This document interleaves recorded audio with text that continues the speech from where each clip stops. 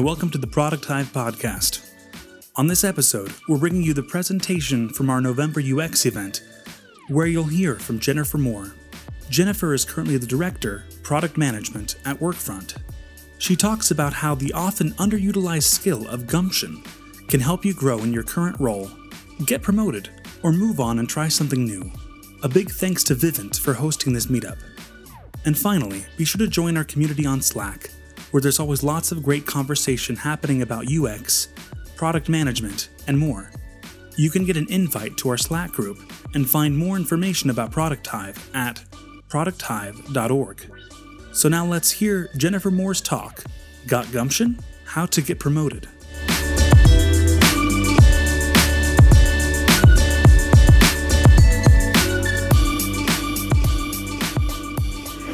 So I'm excited today. My topic is about how to get promoted. Who here wants to be promoted at some point in their career? Everyone, yes. But it's not just about promotion, right? It's about the journey.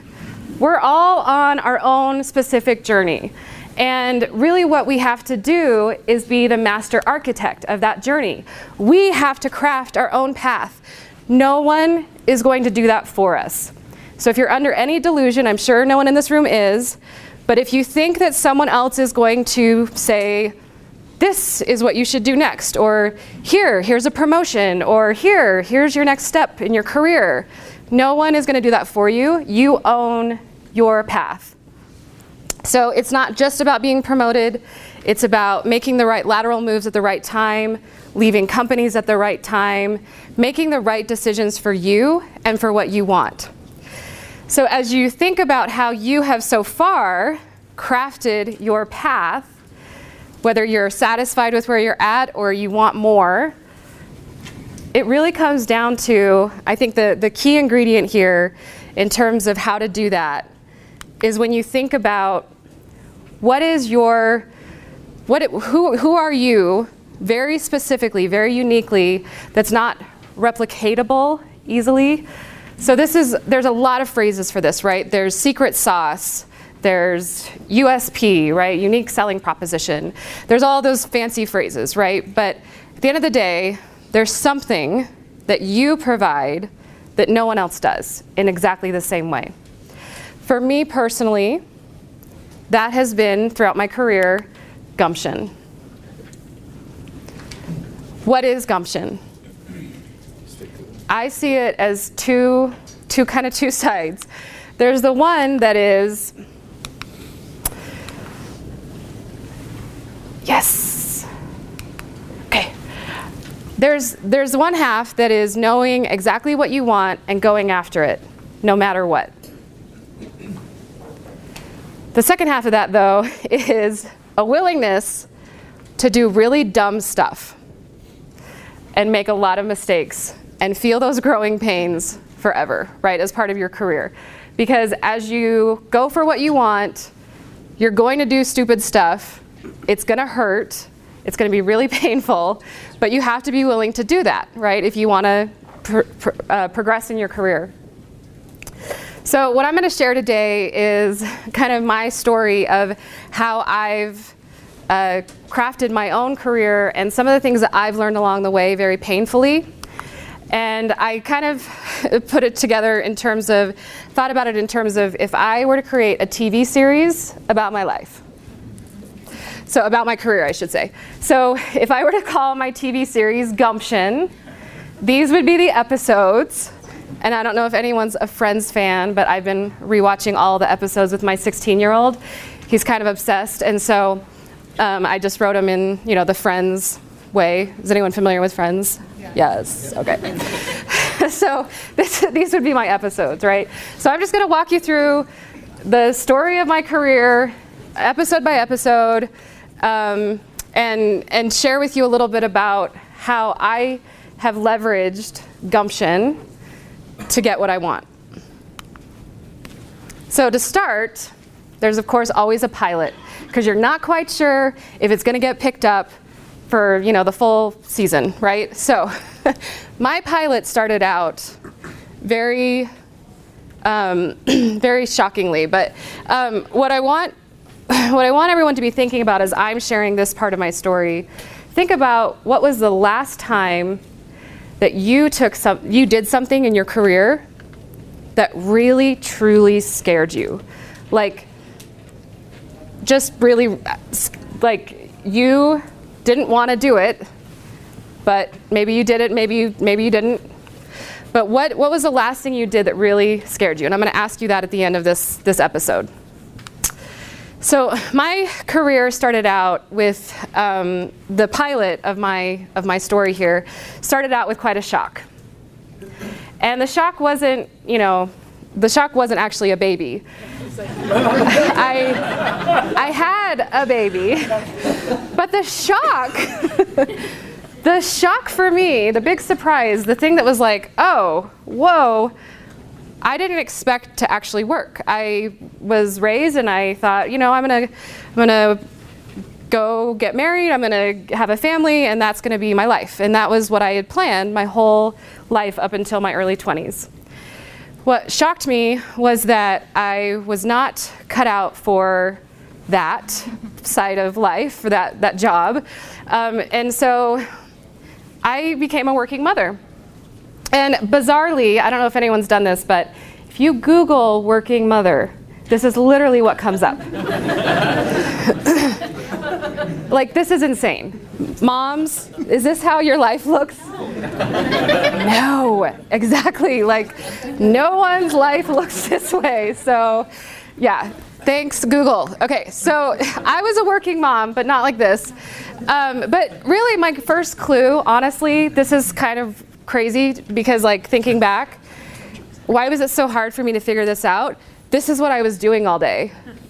Like, I was literally mapping out and doing trend charts and pivot tables of my newborn's activities. Like, that's what I was doing during the day, because I was trying to just crack the code.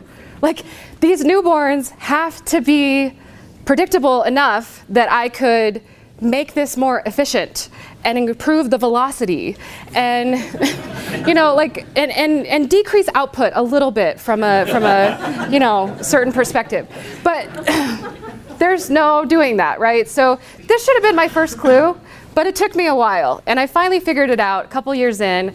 I also read this book by Anne Marie Wright. This was a turning point for me. It's called A Bundle of Choices, and it was about working mothers and all the options and things that we have to, kind of navigate through in our career. So when I was at this first company that I joined, the reason I found this book was because the head of marketing wrote it, and I connected with her, and I became good friends with her. And at one point during my first real gig, it was a paid internship for $9.50 an hour, and I got it in my head that it would be a good idea to propose to the CEO directly. And Wade and I worked together, by the way, at this company. And I don't know if you know this story. You may not know this story. So I got it in my head that during this pilot period of trying out working, I thought, I'm an intern, but I'm super valuable, and they have a lot of stuff to be written and documented and edited and stuff to be produced, and I should be hired on full time, and they should pay me pretty much double what I'm making now. Like, this was my thought process. Gumption. So I walked into the CEO's office. Literally walked into the CEO's office, no appointment, nothing. I had a proposal. I had a 5-page proposal about why this was such a good idea, and you should pay me this much money, and I should be full-time, and this is the type of work that I'll be doing, and what results I can give you, Mr. CEO. And I gave this all, and he said, thank you. And kind of like awkwardly, I left the office. So they did not hire me, which is not surprising. But the thing I learned out of this experience is, in order to make progress in your career, you have to be willing to feel fear and do it anyway. Because you're gonna do dumb stuff, and you have to take risks, and you have to get through that period of feeling like, what's going to happen if I do this?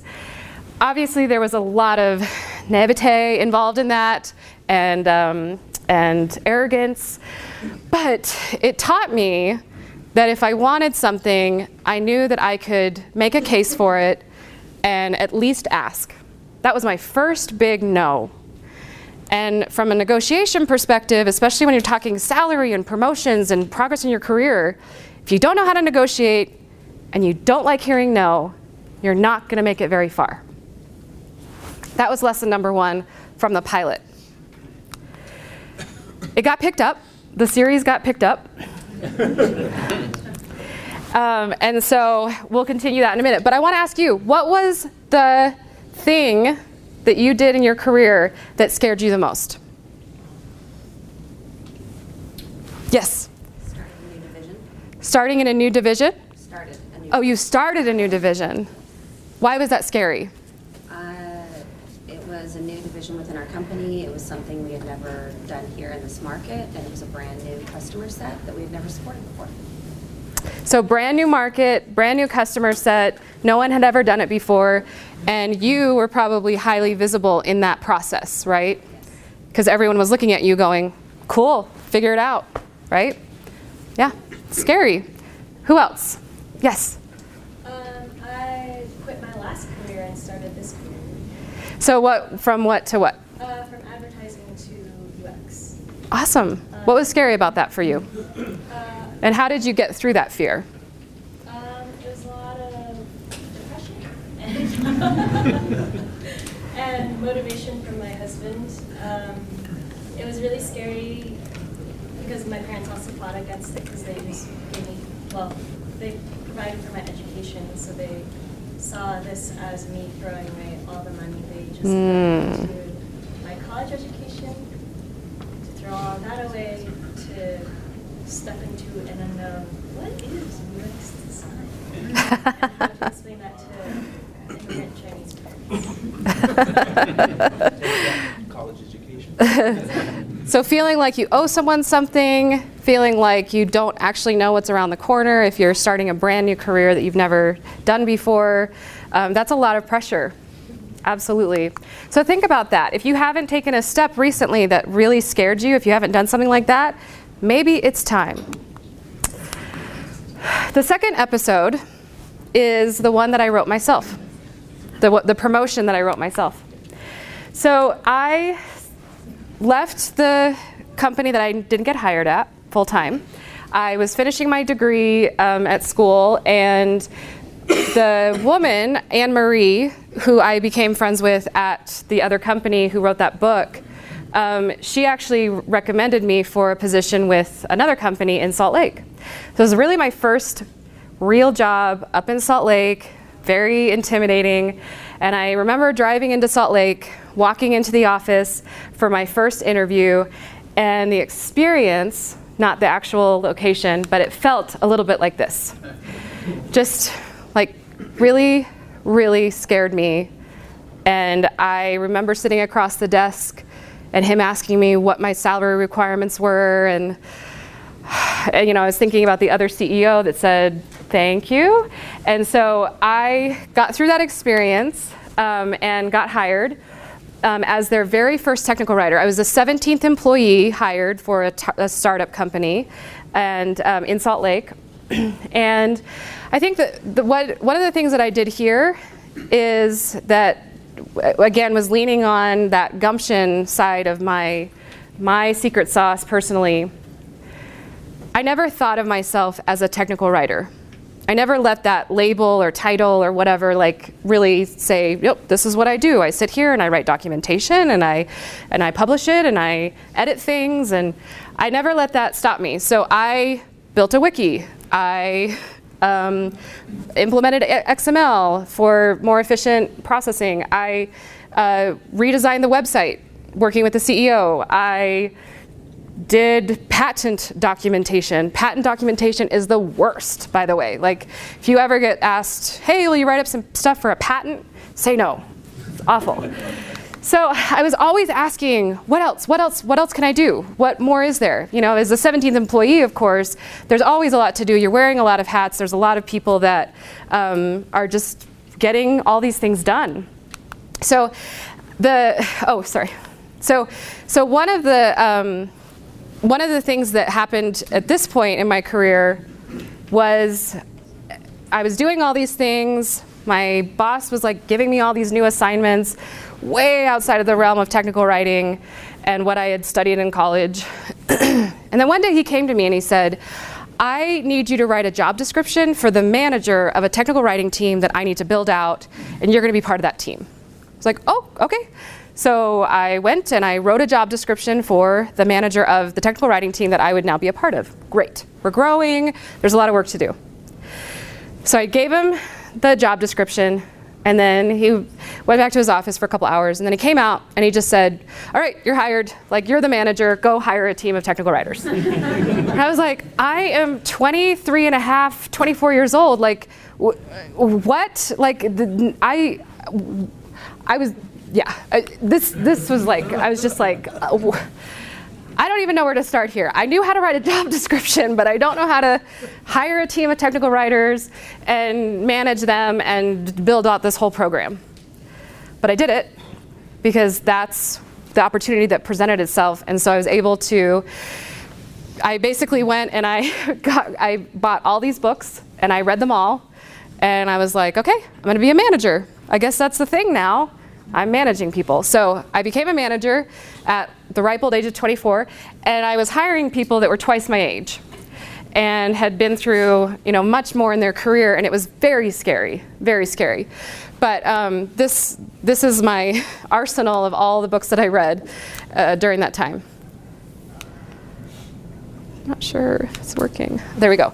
So what I was able to do is increase my salary by 42% in a 2-year period. So I negotiated and I kept taking on more responsibilities, and I was able to get what I wanted, which was to grow in my career. And one of the litmus tests, not that it's everything, is your compensation. And so that's one of the results of using gumption in my favor. It's like, there we go. So the thing I learned here is to go beyond your job description. When you're hired, your employer is not checking up to see if that's what you're doing, right? They're looking for someone who's going to solve business problems and be the person that can take the business to the next level. So one of the things that I want to mention, though, is as a caution, you have to find balance, right? Because you can't just start a job and go off and do whatever you want. That's going to get you in trouble. So, and I've definitely had my share of going beyond my job description and getting my hand slapped. Totally has happened many more times than I'm willing to admit. But taking those risks and having a mentality of what else?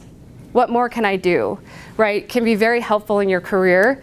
So one of the things I want to ask you all is, how have you gone above and beyond, and what were the results? Yes? Sometimes I'll find myself going above and beyond, kind of filling the role of writing requirements, the business requirements, and then the functionals that the developers use. And sometimes, and that usually works great because I have clarity as a designer, and I'm gaining consensus with all the business stakeholders, and everybody's on par. And then somebody moves out of a role into it, and somebody else comes in, and that doesn't work anymore, and they play the role differently, but they don't want me to. And I find that it's disheartening to see the process that I built kind of fall apart. So I found I'm sheltering myself a little bit from going too far beyond and building processes that aren't sustainable unless I'm killing myself. Right. Absolutely. Yeah, that's one of the issues of going above and beyond. Is it isn't sustainable, and you aren't maybe using your efforts in the best possible way. So yeah, absolutely. Who else?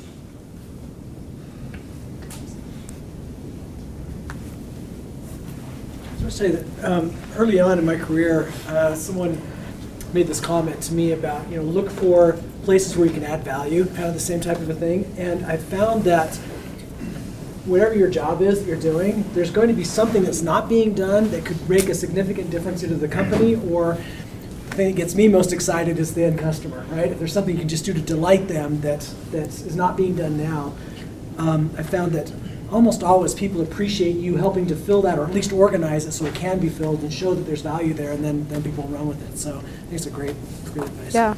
Yes. So a question Thank on you. this kind of topic, because I think a lot of us are, we are achievers, right? And we do go and look outside of kind of our realm because we want to solve problems. We're problem solvers and builders. But how do you make it so that people see it? Because a lot of times I know that there's a lot of like fires out there that I just will take in and take care of, and and so I think people take it for granted, the things that are getting done in your role. If managers and those above you and other leadership don't know kind of your day-to-day role and all the things that you're covering, how do you sell yourself? Because yes, we go above and beyond, but how do you display that I'm doing all these things that are super valuable to you, and this is how I want you to be looking at it? That's Right. kind of a question. So you're going above and beyond, but you're not really getting the visibility. Basically, you're putting out a lot of effort, maybe not getting the return that you're expecting, is basically what the question. So I open it up to you. I ran into some gotchas earlier on in my career where I go above and beyond, but not necessarily fulfill their initial ask appropriately. Todd Reynolds gave some advice to this group probably 2-3 years ago. It says, give them what they ask for, and then give them what you think they need on top of that. As long as you're fulfilling their basic need, they're open to the more. If you go from the more first, you're gonna fail a lot. That's my experience. Yeah, absolutely. So how do you get more visibility into the work that you are doing? Yes. I think it's your manager's job, or the people you work for, to create that visibility. You have to create that. And it could just be as simple as sending an email. Took care of this thing, also took care of this and this, solved these other problems at the same time, thought you should know. Like, that simple, that gives transparency. So. Yep. As a manager, that really resonates with me, being able to have someone say, hey, by the way, I took care of these things because I saw this need.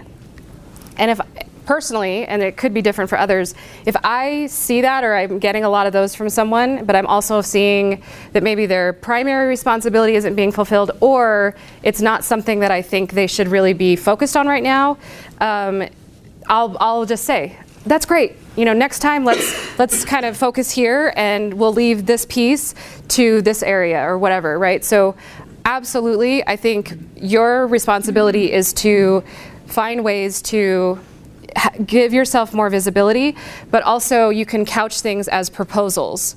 So if you're taking on just everything, right?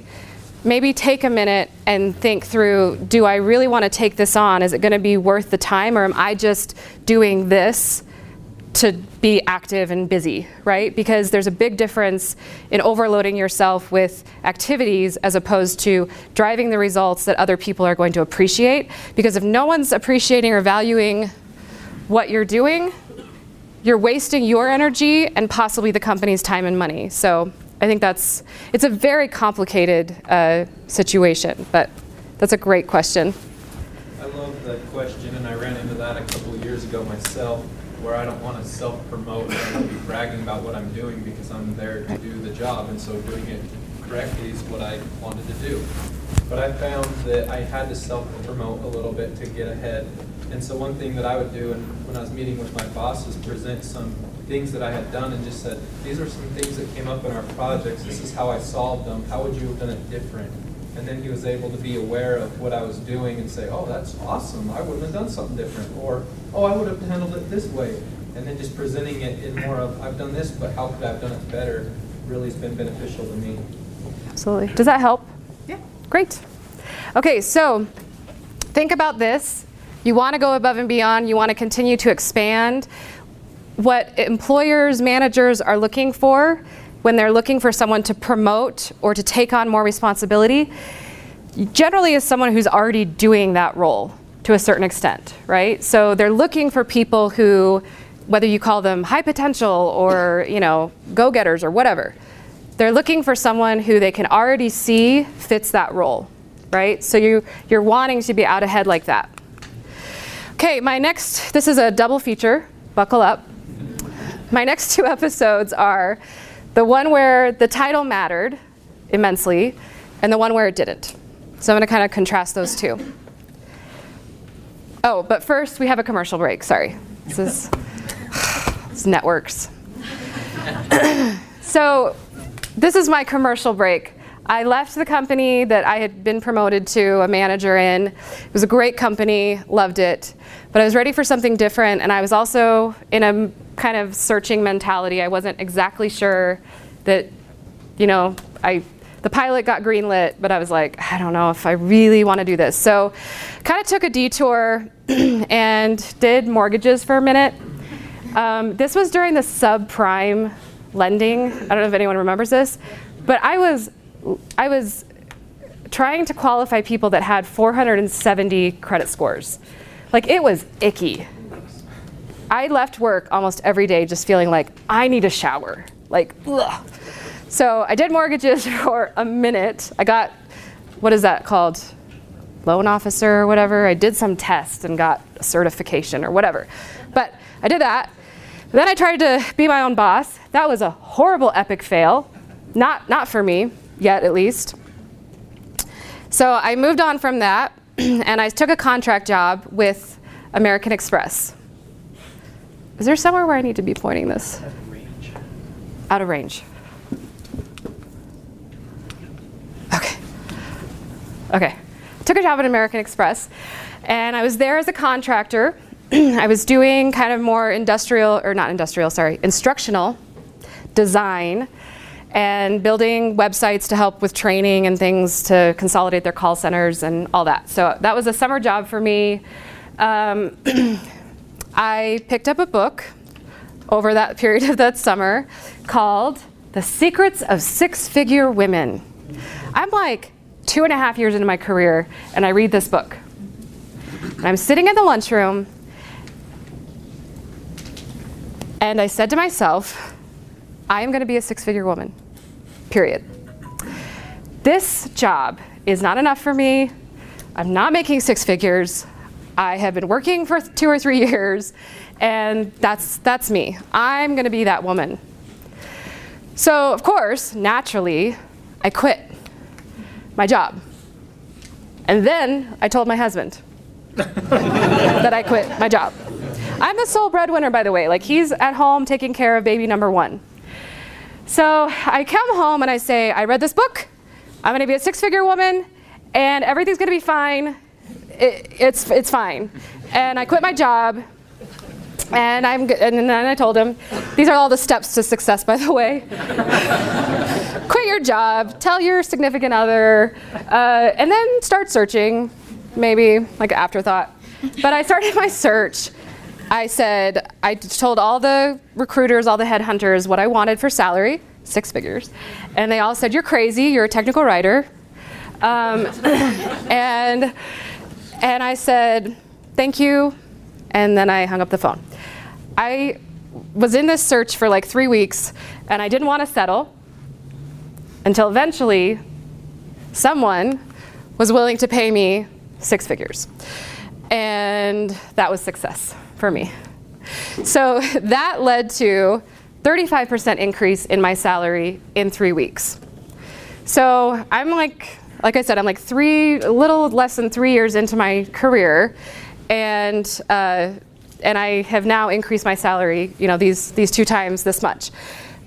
Sure, sheerly, you could say it's kind of like based on stupidity and naivete and all that, but I believe it's because I have that in me of the gumption that's like, I know what I want, I'm gonna get it, and I don't care how much it hurts. And thankfully, I have a husband who was willing to go on this ride with me, because we were a little bit worried about how we were going to put food on the table for said baby number 1, especially in that time period. But this was my commercial break, basically, that then led me to a decade career in banking. So I was in financial services for 10 years at that point. So Wells Fargo hired me. I was a contractor making my 6 figures.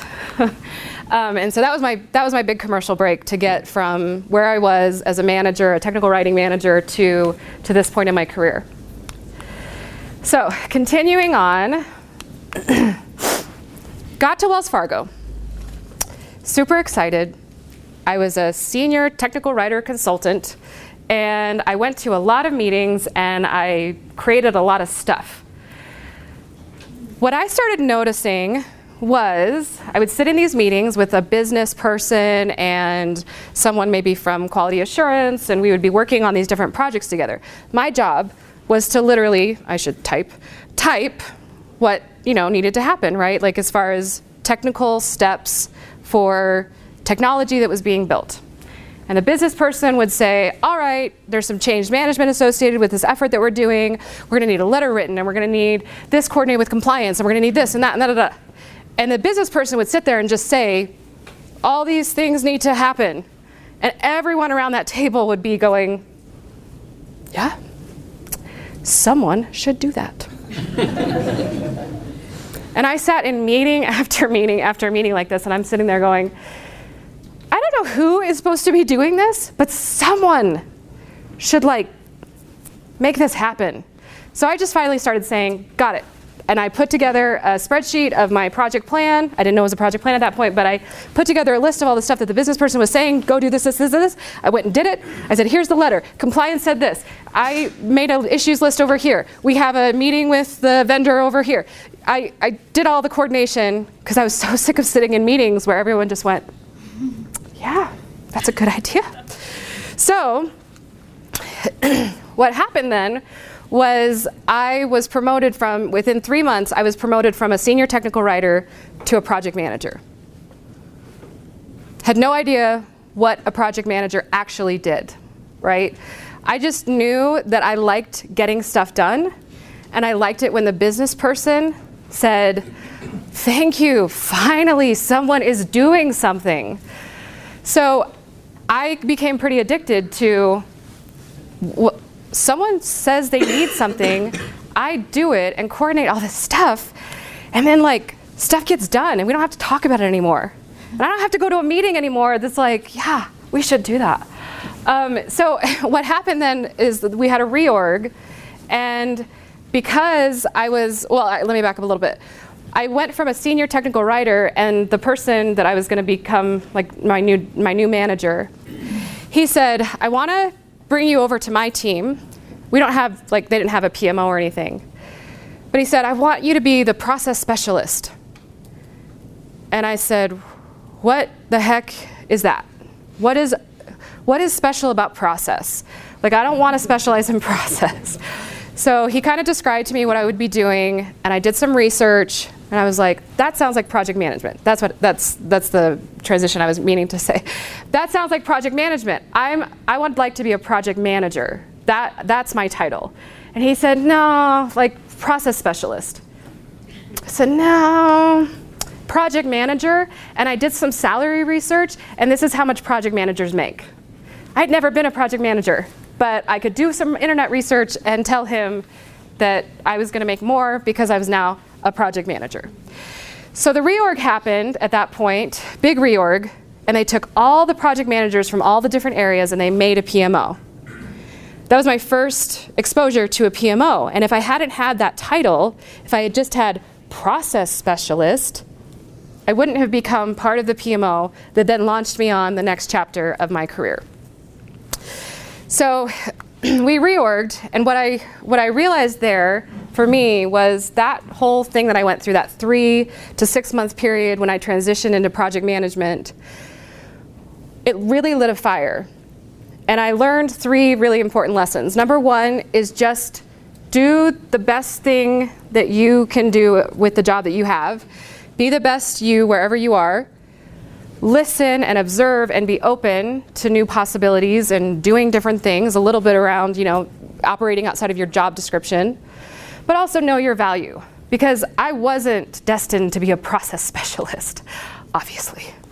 I had a lot of gumption that was not the title that I was gonna have, because I didn't know how I would translate that onto a resume and then go to another employer and say, I specialized in process. So as that continued, I started being in more and more of these meetings where I was now the project manager and I could actually get stuff done. And that was really exciting for me because I was seeing results and I was seeing the business say yes. And then they would ask for me and they would say, we want Jen on that project. We have to have her, like she has to be our project manager.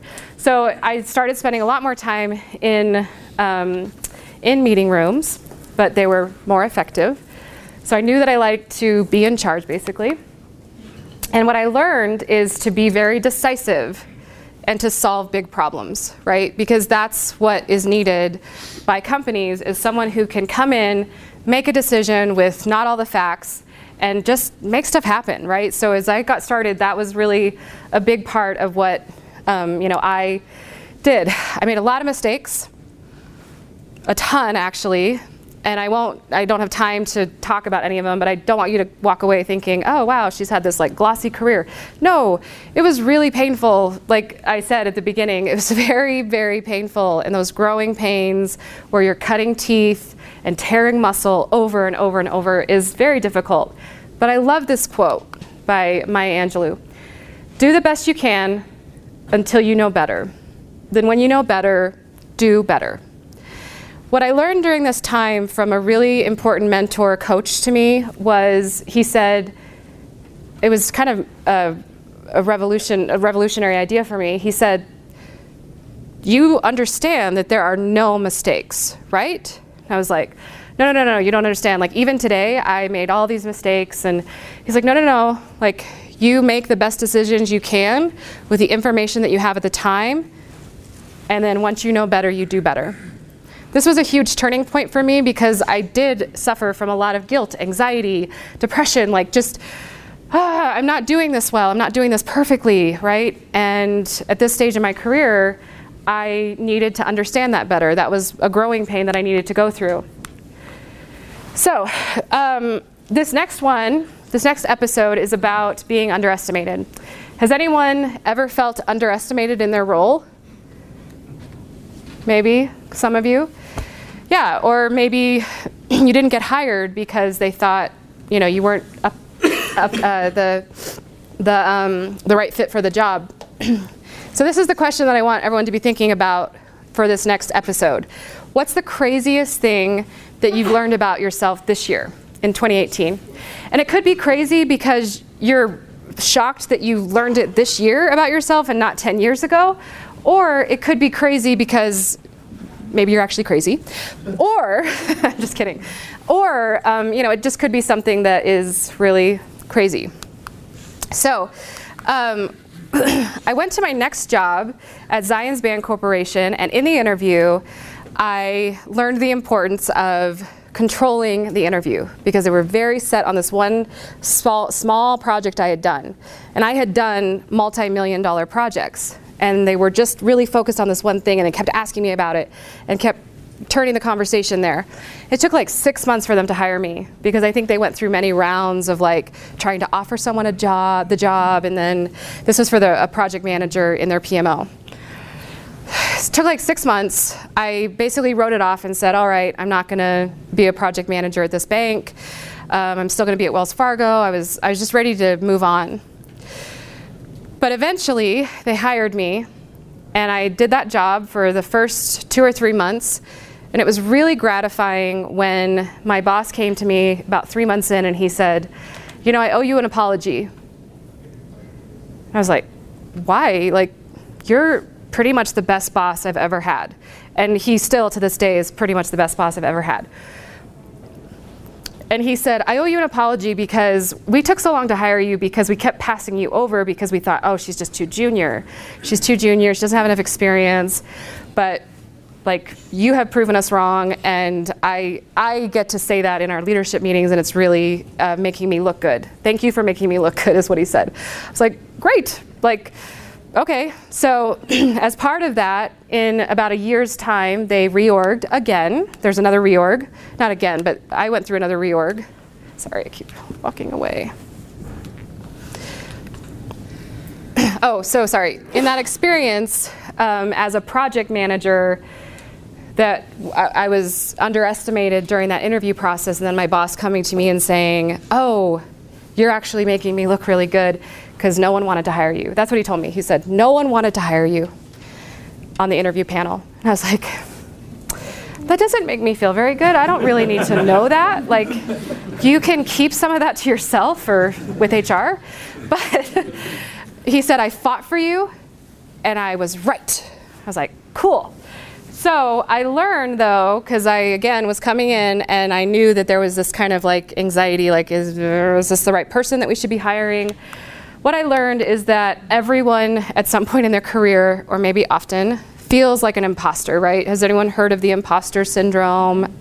Absolutely. So we all feel like imposters. And this was another thing that, again, my mentor coach at the time told me, was like, he basically said, stop it. Like, it's all BS, what you're telling yourself about the fact that you're not qualified, that you've never done this job before, you don't know really much about project management, blah, blah, blah. Stop it. What you're doing is you're learning on the job, you're evolving, you're figuring things out, you're doing the job. Like, it's not, I don't know how to do this job, I'm just kind of faking it. Like, you're doing the job. And the reality is, for all of us, no one ever has done the job that you're doing right now. Ever. No one has lived this moment with these factors, with these people, with these politics, with these, I don't know, political climate, whatever. Like, all the things, right, that come into play. No one has ever done this job. You are the only one doing this job, which I think is pretty freeing, actually. Like, to know that no one has actually ever done this exact job before I came around. So we went through another reorg. They decided to take the project managers that were 40 people or so and create a layer of program managers and portfolio managers. And so I was asked to be a program manager. And I really enjoyed it, but I realized that I was going down this path now. I was in financial services, I was in project program management. I was just feeling like there was something missing, and I wasn't quite sure how to figure it out or put my finger on it, but I decided that what it was if I was going to grow in my career, I needed to get closer to the money. I needed to get closer to customers. My customers were internal, and if I wanted to be further along in my career, then I needed to figure out a way to jump from project program management in a PMO to something else. And that something else happened to be product management. Because that's closer to the customer, right? That's closer to the money. And I knew I didn't want to go into sales. That's a big piece. I could never do sales. I really enjoyed it, but eventually, after a couple years, it started to feel a little bit like this. Like, just kind of like, okay, there's nothing more that I can really learn at this company in product management. I want to do something new and fresh.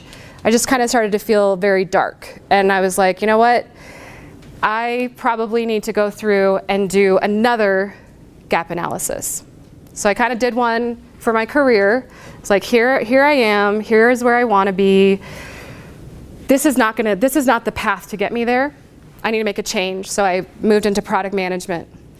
I had set myself up to do that by aligning myself very closely with my business owners as a program manager. So when I said to the VP of product, I want to be a product manager. I've never been one, but I'd really like to do it. And he said, I don't know if you realize this, but you've already been doing product management. I was like, well, what do you mean? He's like, you have been doing product management for us, but we just haven't paid you as a product manager because you have how you're behaving as a program manager. As a program manager, I was functioning more like a product manager. So he said, absolutely, I'll hire you. When can you start? And I said, great. And I did salary research, and I said, this is how much I want to make. And he said, great. And I was able to make that move from project management into product management.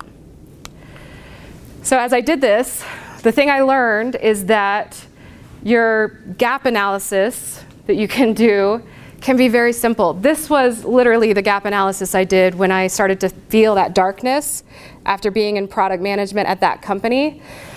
And I started thinking, I like product management, I just need a different company. And I need a different environment. So I wrote this list on a Post-it note. That was my gap analysis. It can be super simple, and I do them regularly. Like, where am I? Where do I want to be? What's the gap? How do I get to my next thing, right? All using Gumption. So this is applicable to all areas of life. You can do it for your marriage, your family, your other activities that you're involved in. So the number one thing here is to know yourself. Get familiar with who you are, and a good way to do that is to start with a very solitary exercise around these gap analyses. That's, where am I now? Where do I want to be? And how do I get there? So the final episode is, we're going to skip this because I think we're short on time, but be thinking about that. The final episode is the one that I underestimated. When I came to Workfront, I thought that this would be more of my role, that I would be solitary, strategy, product strategy. Like, that's what I was hired for, as an individual contributor to come do product strategy. So I thought, great, I'll have time to think, and I'll do a good job, and I'll take a little bit of like a breather from managing a bunch of stuff and all the things I was doing at Zions. And it wasn't that. It wasn't Castaway. It has become Star Wars. And specifically The Empire Strikes Back, not just any Star Wars. But it's been an adventure. Like, it has been the best job ever. And some of my coworkers are here, and they are the best. And I love it so much. You could also work at Vivint. They have openings, I know. But I have loved every minute of this adventure at Workfront because of the way that I've been able to craft my career. And so I would say, as I'm looking towards what's next, for right now, I'm very happy with where I'm at. And I don't know what happens next. I really don't have a plan. At some point, maybe I will, but I love what I'm doing. So that's my final episode at this moment. Maybe there'll be a season 2. So, Gumption. To have Gumption, you need to feel the fear and do it anyway. Go beyond your job description. Be decisive and solve the big problems. Know thyself and enjoy your adventure. Something is going to happen to you. Whether you believe that's God-given or man-made or a little bit of both, make it amazing. Thank you.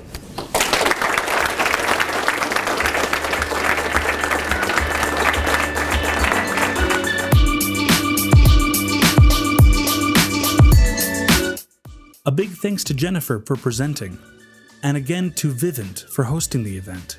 If you learned some things from Jennifer's talk, be sure to share it with your team, or share it on Twitter and mention us at product_hive. Sharing these talks is a great way to support Product Hive. As always, be sure to check out all our upcoming events. You can find them by searching for Product Hive on meetup.com. And while you're there, go ahead and join the group so you always get the latest updates. We also have a YouTube channel where you can find videos of all the past talks. Thanks for listening. We'll be back in your feed soon, and we'll see you at one of our next events.